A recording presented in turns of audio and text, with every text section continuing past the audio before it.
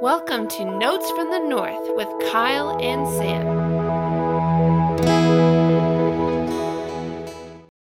Welcome back to Notes from the North, your go-to Minnesota Vikings podcast. Before we get started, we want to offer our thanks to Purple Pane Forums for allowing us to post our podcast there. So if you're looking for an online forum for passionate Vikings fans, feel free to check out purplepaneforums.com. We also want to give a shout out to Purple PTSD for giving us a chance to post our pod there as well. So be sure to check out that site as well, purpleptsd.com. And Kyle, we're recording another Friday morning and feels a little bit like calm before the storm. There's certainly been some NFL news, some big moves this week. Still waiting to hear. There's a lot of silence from the Minnesota Vikings end, but from what it sounds like, there's been some meetings, and it feels like we're kind of in the stage where we're recording with the anticipation that there could be some significant news breaking over the next days or even hours. Yeah, certainly. I mean, Jerry Jones, I disagree with him a lot, but I agree with him when he says that deadlines make deals, right? And so the deadline is on Monday.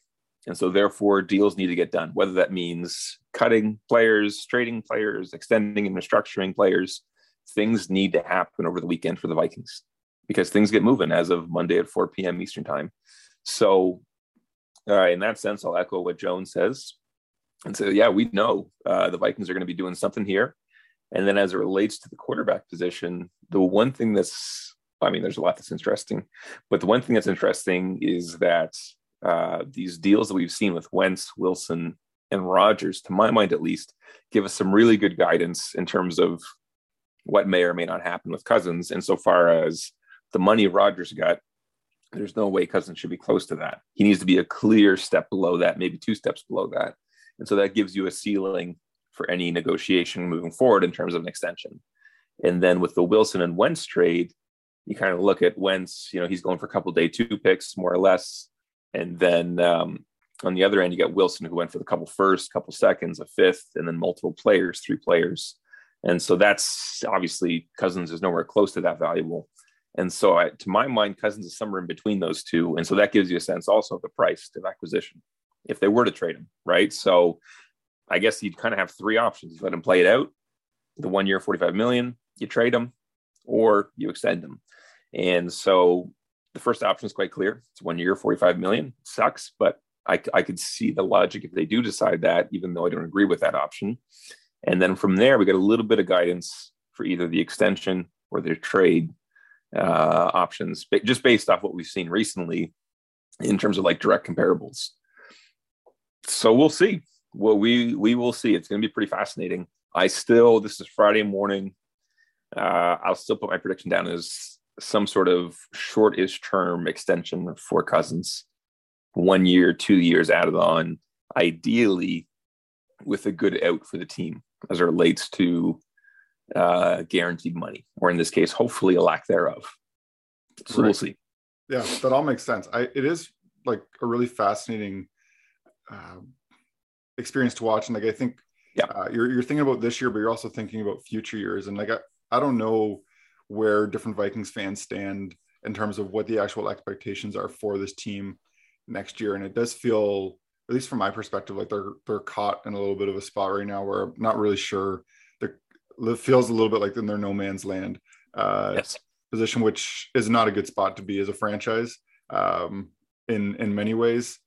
And so the Kirk, it feels like the Cousins domino. It feels not like necessarily it's going to be the first one to fall, but it does feel like it has a domino effect in terms of what you're deciding with him really seems to determine where this team expects themselves to go. It's fascinating, right? In the sense that with Kevin O'Connell coming from the Rams, not that he's been with the Rams as long as McVay or anything like that, or he was with the Rams as long as McVay, but like, do you really want to ride out multiple years with a Jared Goff option at quarterback? Or do you think you could do something with the Stafford option at quarterback? Now, Stafford's better than Cousins, but they're kind of in the same tier. They're kind of tier 2 NFL quarterbacks. And so it's interesting to me where you kind of get this, they're at a crossroads, right? And what do you do with Cousins? And what does that mean for the rest of your roster? It's not just as simple as getting rid of them, because someone's going to play QB. And it's, look at Indianapolis, talented roster, no stability at all quarterback. Look at the Rams. They get a good quarterback, not great, but a good quarterback, and they win. And obviously it's because they had an elite defense and they had all kinds of talent, but they weren't winning with Jared Goff, right? So I don't know which direction they're going to head in, but I think you're right in the sense that whatever happens at that QB1 spot is going to tell us an awful lot about how this team is going to proceed over this next 1, 2, 3 years. So we'll see. Yeah. It's going to be really fascinating to watch. I'm very curious to see what happens. And each time I go on Twitter, I'm waiting for something new to happen. And exactly, there's nothing that seems to be happening. And I think that's okay. Like certainly there's some, despite it feeling like a lot's happened since then, that they're still quite new to these positions. Both yes. Kwesi Adofo-Mensah and Kevin O'Connell, it's still fresh, and they're still figuring out a lot of where the team's at, and it sounds like they're really doing their due diligence. So it's going to be really, really interesting to see. News is coming, and so just a fascinating spot to be at this point with lots of anticipation. Certainly. Good. Well, we with the recognition that lots is going to potentially happen over the next little while, we won't be doing as much of a Vikings talk today, but there is some interesting anticipation as well with the other Minnesota team that we sometimes talk about with the Minnesota Wild, and so Kyle and I are going to a little bit switch roles. I am by far less of an expert on the Wild than Kyle is an expert on the Vikings, but certainly have maybe a little bit of leg up in terms of hockey knowledge. And I will admit at the start, I don't watch every single game of the Wild. I certainly watch as much as I can, and probably watch a game a week. And so there's going to be people that are more educated on the Wild than myself, but still I'm kind of curious and have some opinions, I guess, about this team and where they're going and what they can do, especially as they anticipate this trade deadline in terms of what makes sense for this team, both this year and moving forward. Yeah, I mean, Sam knows a lot more about hockey than I do. I followed hockey my entire life since I was a young boy, but at this point, I'm more of a casual fan, I would say, than like a passion fan, where Sam's really dialed in day in, day out, especially with the Leafs, his team. I would be like really dialed in during the playoffs, which is really, like, to my mind, is like the true marker of a casual fan. It's like you follow it, you read some headlines, see some stuff, and then once playoffs roll around, you get into it. So it's like the passion's there, but like you're not really like super committed. So I'll preface all I'm going to say today with the reality that I like hockey. I've followed it for years, but I'm not super up on the NHL right now, apart from really my own team, which is the Red Wings, who suffered a tough loss to the Wild last night. They did their best to give it to the Wild last night. Dalkovich put it on net. Like they really, really allowed for the Wild to squeak out a win there. What I will say, though, is, and I think Wild fans will feel this way, and I think Wings fans should feel this way to a certain extent. Like, you like to see that they at least had some fight, right? Because we just got blown up by Arizona, which is brutal. So the fact that you actually play the Wild, who are a good team, in spite of their recent skid, the fact that they actually had some fight and some competitiveness, and they scored 5 goals, which, if you followed the Wings recently, boys, they've struggled to score. So all those things give me some reason for optimism, even though, yes, the Wings shot themselves in the foot. I feel bad for Ned. That's all I'll say. He's been struggling.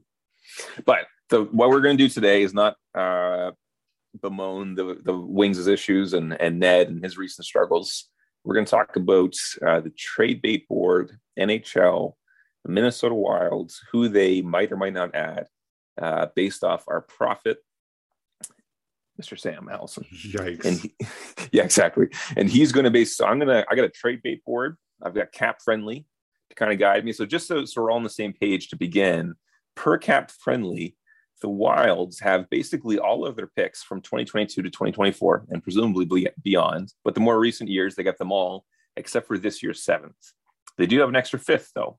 So they've got draft capital. They're also going to have a little more than 11.5 million in deadline space. Okay. So they've got money to spend. They've also got some assets as it relates to the draft, at least. I don't know what they maybe have in their AHL pipeline in terms of like higher end prospects that may be of value, but Sam would probably be able to answer that question better than me. But with those kind of basics in mind, I'm going to kind of throw out some names from the trade bait board to Sam and say, does this make sense for the Wild?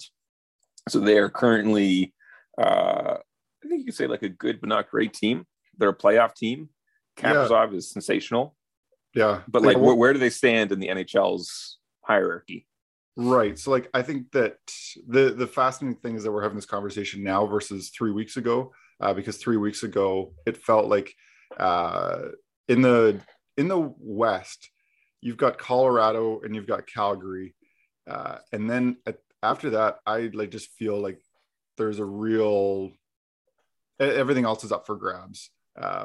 There's certainly a lot of a race. And so at one point it felt like the Wild maybe could be argued that they would be the third best team. And now it feels like they've just sat down with the rest of the other contenders that are going for those other spots. And so I guess through this exercise, it's interesting we're doing it at this time. I would say that we'll approach this in the sense that the Wild are, for the most part, going for it. Like not that, like, obviously we could say like, oh, you know what, we're just going to trade for all the best players. Like, give us the top 5 on the trade bait board, take them all. Yeah, exactly. That's right. That's not really the approach have. So I myself am more of a cautiously go for it kind of person. I will say that the Wild, there is in some ways, like, you got to go through Colorado if you're going to make it. And so that factors into some of the decisions.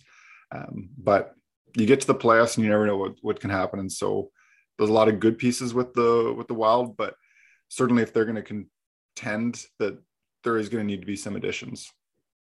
Yeah, no, I would, based off what I can see, I think they're 34, 19, and 3 right now. Right. So again, good, but not great. And what I will say, you see this a lot with the Vikings in relation to the Packers. Oh, Aaron Rodgers coming back, the Vikings should just punt and whatever. I basically say, screw that. This is a competitive sport. I don't give a damn if the Packers are good. I don't give a damn if the Avalanche are good. Let's go out there and compete. And if we can add a piece or two who can help us do a better job of competing, then friggin' right. Like, I'm not going to give up right now just before some hypothetical game hasn't even been played. Exactly. So I'm going to be, like Sam, I'm going to say, obviously they can't sign everyone or trade for everyone, but let's friggin' compete, right? Because this is the NHL. So I'm going to start off with maybe what will be a surprise one for Sam, the one that I actually really like. Well, I don't know if it makes sense or not, but the first trade option for you, Sam, is Mr. Marc-Andre Fleury. Wow. So this is an interesting one because, and this will maybe show a little bit of my perspective on goalies. And I as a Leaf fan, am watching our goaltending confidence crumble. Right. So Fleury is, from my perspective, one of the only goalies that in a sense is like really worth trading for. He's got the pedigree. He has just like, even like the personality, like he would come in and I think gives certainly some confidence to Wild fans in terms of the goaltending. For me, goaltending is such a variable piece that in some ways I would say that it's actually okay. This is also me just talking myself through this. I think it's okay to like talk yourself through and believe that things could get better. I think both Cam Talbot and Conan have shown that they can do it. And so Fleury, even of itself, he's just been a little bit unpredictable in terms of, is he actually going to even accept a trade? He seems pretty comfortable in Chicago at this point. So if the right offer is made and they can get him for maybe, I don't know, he's probably going to get a first at this point if he's going. But personally, I would say that both Cam Talbot and Kokkonen have the ability to step up, and like, I don't know, I maybe people might be surprised, but I'm going to turn it down at this point in terms of going for a goalie, just because I feel like goalies are so variable, and obviously they're really important. But I have confidence that one of these guys can do it. So I'll hit you with two thoughts then. So you probably know the old hockey saying, and it applies to football as well, where you can say if you have two QBs, you don't have one, or if you have two goalies, you don't have one. So I mean, who is the number one guy in Minnesota? Is it Talbot?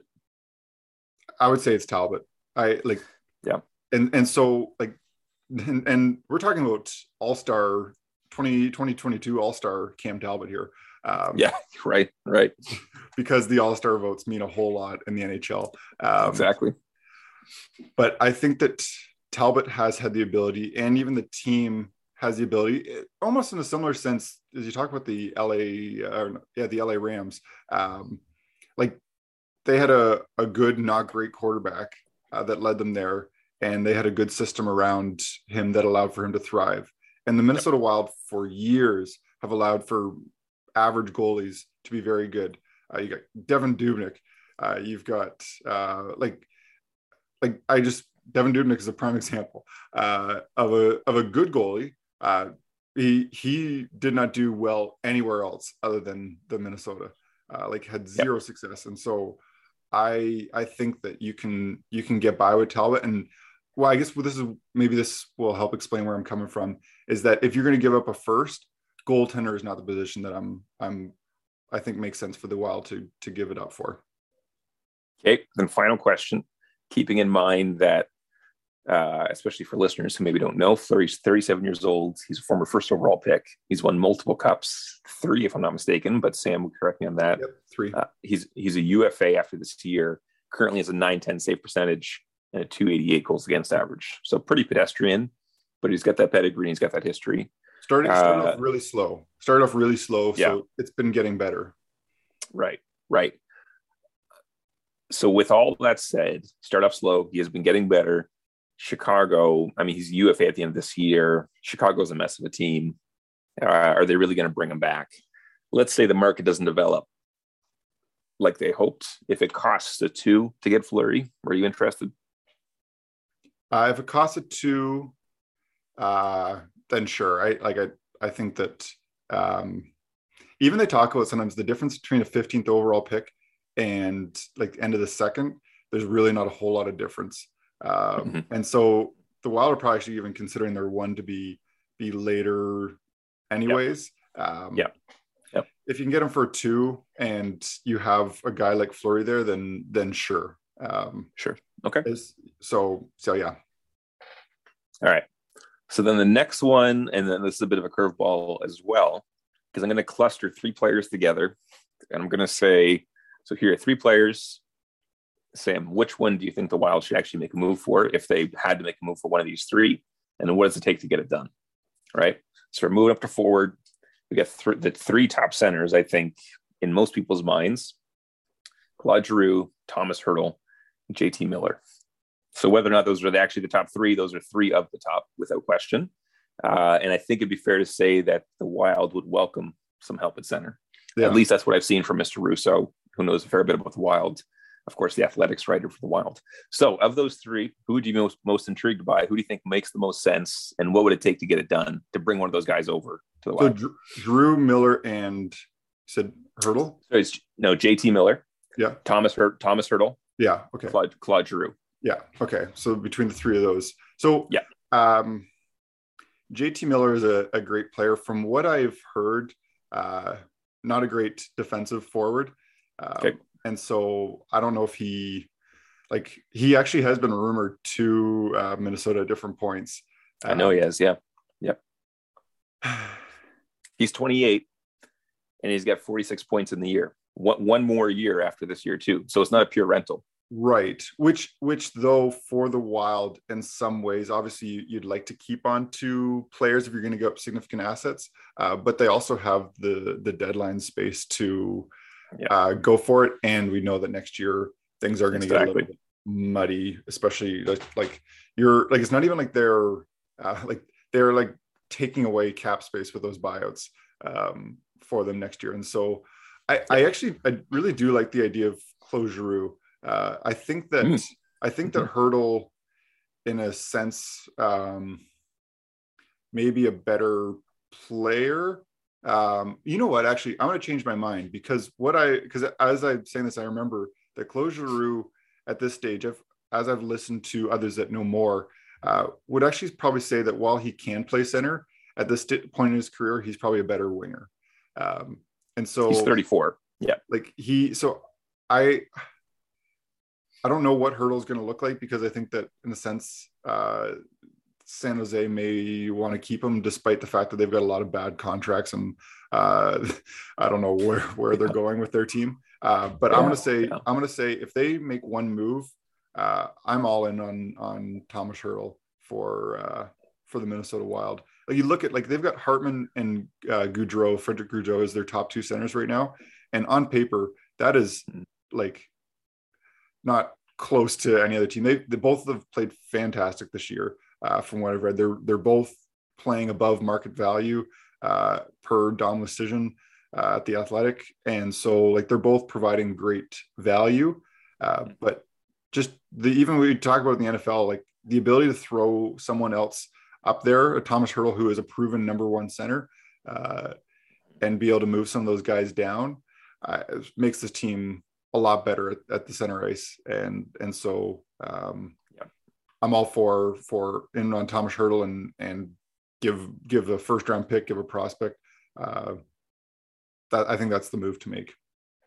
Okay. Yeah. I mean, the intrigue with Hertl is not just that he's good now, but that he should have several years left, even though he's getting toward the bit of a drop-off period. But he's 28. He's got 38 points in the year. He'd be a UFA at the end of this season. And in the NHL, you don't have a franchise tag or anything like that. So, I mean, the Wild could have the first dibs to negotiate with him, but they can't actually force him into a contract in the same way that you would with a franchise or transition tag. But it's going to be at least somewhat appealing that the dude is 28. And so he can help you right now and potentially help you, with this Kaprizov window, right? And he could be one of your top two Cs for 3, 4, 5 years. Yeah. Like, of course, like I think that there are certainly two conversations with the Minnesota Wild in terms of what they're going for this year versus what they're going for, in future years and like what makes sense for them. Yep. Yeah, like Hertl is a big dude. He's 6'2", 215, top line center. He's got a salary right now of 5.6. Dom Lucian's report card has him at 9.6 in terms of market value. And so while he's not, like you look at across the line, like he's not a Nate McKinnon, he's not a Jack Eichel, but he provides some like a real steady presence at that center position that the Minnesota Wild have just needed for so long. Right. And I guess that might be part of one negative in the sense that this dude is due for a raise. At $5.6 million, he's a bargain, which is nice right now. But you really don't need a bargain right now. You have space right now. The issue is in the future, right? Yep. Okay. So let's say, according to Sam, we're trading away firsts for Fleury and Hertl. And then we're moving on here. Let's solidify that back end. So the interesting thing is that from what I can recall, and it's actually interesting because the Leafs kind of broke this rule. I think that you're only able to trade your draft picks for the next 3 years. So like the coming year and the 2 years after. The Leafs got away with it because they did a conditional pick. I think that's how they got away with it. Where they said Leafs conditional for like what was it? Is conditional third next year or a second in like 4 years. But yeah, I'm not giving away any picks beyond, or like I'm not giving away a first round pick beyond this year for the Minnesota Wild. But yeah, I don't like, I think at this point the joke would be if you're going for it, you've given a first for Hurdle, a second for Fleury, if that's what you're doing. But I'm saying for sure the Fleury is a bonus if that comes to it. The Hurdle feels like I'm certainly in support of that move. All right. With the assumption that they're going for it. Right. Okay. So the final combo one I'm going to hit Sam with is, so for defense, we've gone through goalie, we've gone through forward, it's defense now. And I'm going to give him, so it's different from center. So I basically give him 3 relatively high-end centers, and he's got to pick his one from there. But defense is going to be a little bit different. And based on what I'm seeing from Cap Friendly and the roster makeup, they could use a little more help along the left side of their defense. So I'm going to say you got to choose between Mark Giordano, who would be one of the top ends, I think, defenseman out there. I mean, is it Chychrun? Chychrun. I'm assuming they're not going to pay the multiple firsts and more for Chychrun. He would be your top left-handed defenseman out there. But let's say Giordano is the one that makes the most sense, and in terms of cost of acquisition and so on and so forth. So let's say Giordano or Mr. Mark Stahl. Mark Stahl. So one of those two. But keep in mind, the price for acquisition is going to be considerably less for Mark Stahl. And so, do you want to add Giordano as probably legit top 4 who can slide into that second pair and pay, accordingly? Or do you want to pay a considerably less for a 35-year-old Mark Stahl, who is still big and strong, but not nearly as dynamic as he was, say, 7 years ago? Yeah. So if from what I have heard and picked up from Wild fan, if you can avoid playing Jordy Benn at this point, then that's what you're hoping for. Mark Stahl, so I just looked it up quickly with from Dom Decision's player cards again, has a market value of $1 million. So, and he's got a salary of $2 million. So he is performing quite below. He's actually below replacement level. Perfect. Not good. Right. Per se. Giordano is actually an interesting one, and I do like it. The challenge with this is recognizing that every team is like, it's not like you don't get to be the only team in on these players. Exactly. And I think that there will certainly be a market for Giordano. And quick shout out to the interesting decisions that the Seattle team has made seriously with their expansion draft. Sure, take Giordano, and if they don't flip him at the deadline, then I think that there's some questions to be asked there. Or I guess the question is what are you doing? Because it's been a little bit unclear in terms of where this team is actually really going. So Giordano has a big cap hit, like you said. He's 38. Not a big defenseman, but big-ish. He's 6 foot, 200 pounds. Good value compared to his contract. So I think that's a good move. And like you said, the left side certainly needs some help. And I was saying to Kyle before, I think you really divide defensemen into 2 roles. You've got your top 4, and obviously within the top 4, you sometimes have guys that are really top pairing defensemen, you're the best defenseman in your team. But I think you can get away with 4 solid top 4 defensemen. And I think that you add a guy like Giordano, maybe slip a guy like John Merrill down to your third pairing. That's a really, really good move. And I think that leaves you Spurgeon, Dumba, Brodin, and if it's Giordano, then it's him. You have Goligoski and Kulikov, who are fine defensemen as well. And so really the Wild, I don't think it makes sense for them to trade for another guy that you can put in the bottom pair. If you're going to trade for a defenseman, you're wanting to improve that top 4. I would say, and some people may disagree, I think that forward is the move you go over defense. So if you got your first and you're can you take Giordano or Hurdle? Not to say that they're equal value. I think that you spend the premium assets on Hurdle over a Giordano. But that's just my opinion. Right. Yeah. I do understand what you're saying in terms of for the Vikings right now, why would you trade for a CB4 or CB5? We really need a number 1 corner. Right. And so in the same sense of the defense, where it's we've got guys who can take on that number 6, number 7 role. So let's bring someone in who can solidify the top four. So I do get that. So Giordano, Hertl, and Fleury.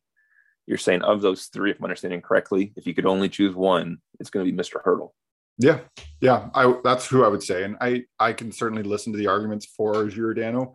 And in some ways, maybe you say, you know what, we're not going to outscore teams in the playoffs. We're going to really lock it down and we're going to try to win 2-1. And I can certainly hear that argument. And maybe you feel like Giordano gives you the best chance to do that.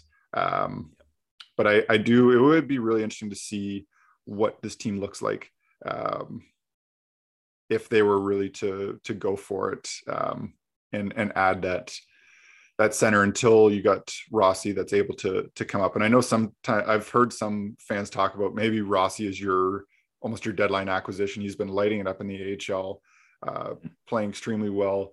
I really bring him up, play him in the playoffs, but don't have the expectation that he's going to be that top six center that you need. He's still a year away from he's only a year removed from a lost season due to impacts of COVID. And so I think that it'd be great to add him to that roster, especially if there's an injury, because that's likely going to happen. But if they're going for it, I'm all for the move of adding a top six forward. And really the need is at center. You got Zuccarello, Kaprizov, Fiala, and Boldy, who have been those are great wingers. Boldy has been fantastic. What an infusion to have a guy like that come into your top six from the AHL and perform well above what was expected of him. But Hartman and Gaudreau have been great, fantastic. But Hertl is the move if you're going for it, from my perspective. Where does Eriksson Ek factor in there? Well, so right now he's a third line center, and I think he's a great third line center. It's a good piece. I think that if that's your third line center, I think that's great. Like that third line of Jordan Greenway, Eriksson Ek, and Foligno. Like Foligno is a just a heart and soul kind of player. Eriksson Ek can bring it consistently, and like that's a big line. That's a third line that you don't want to face in the playoffs. Sure.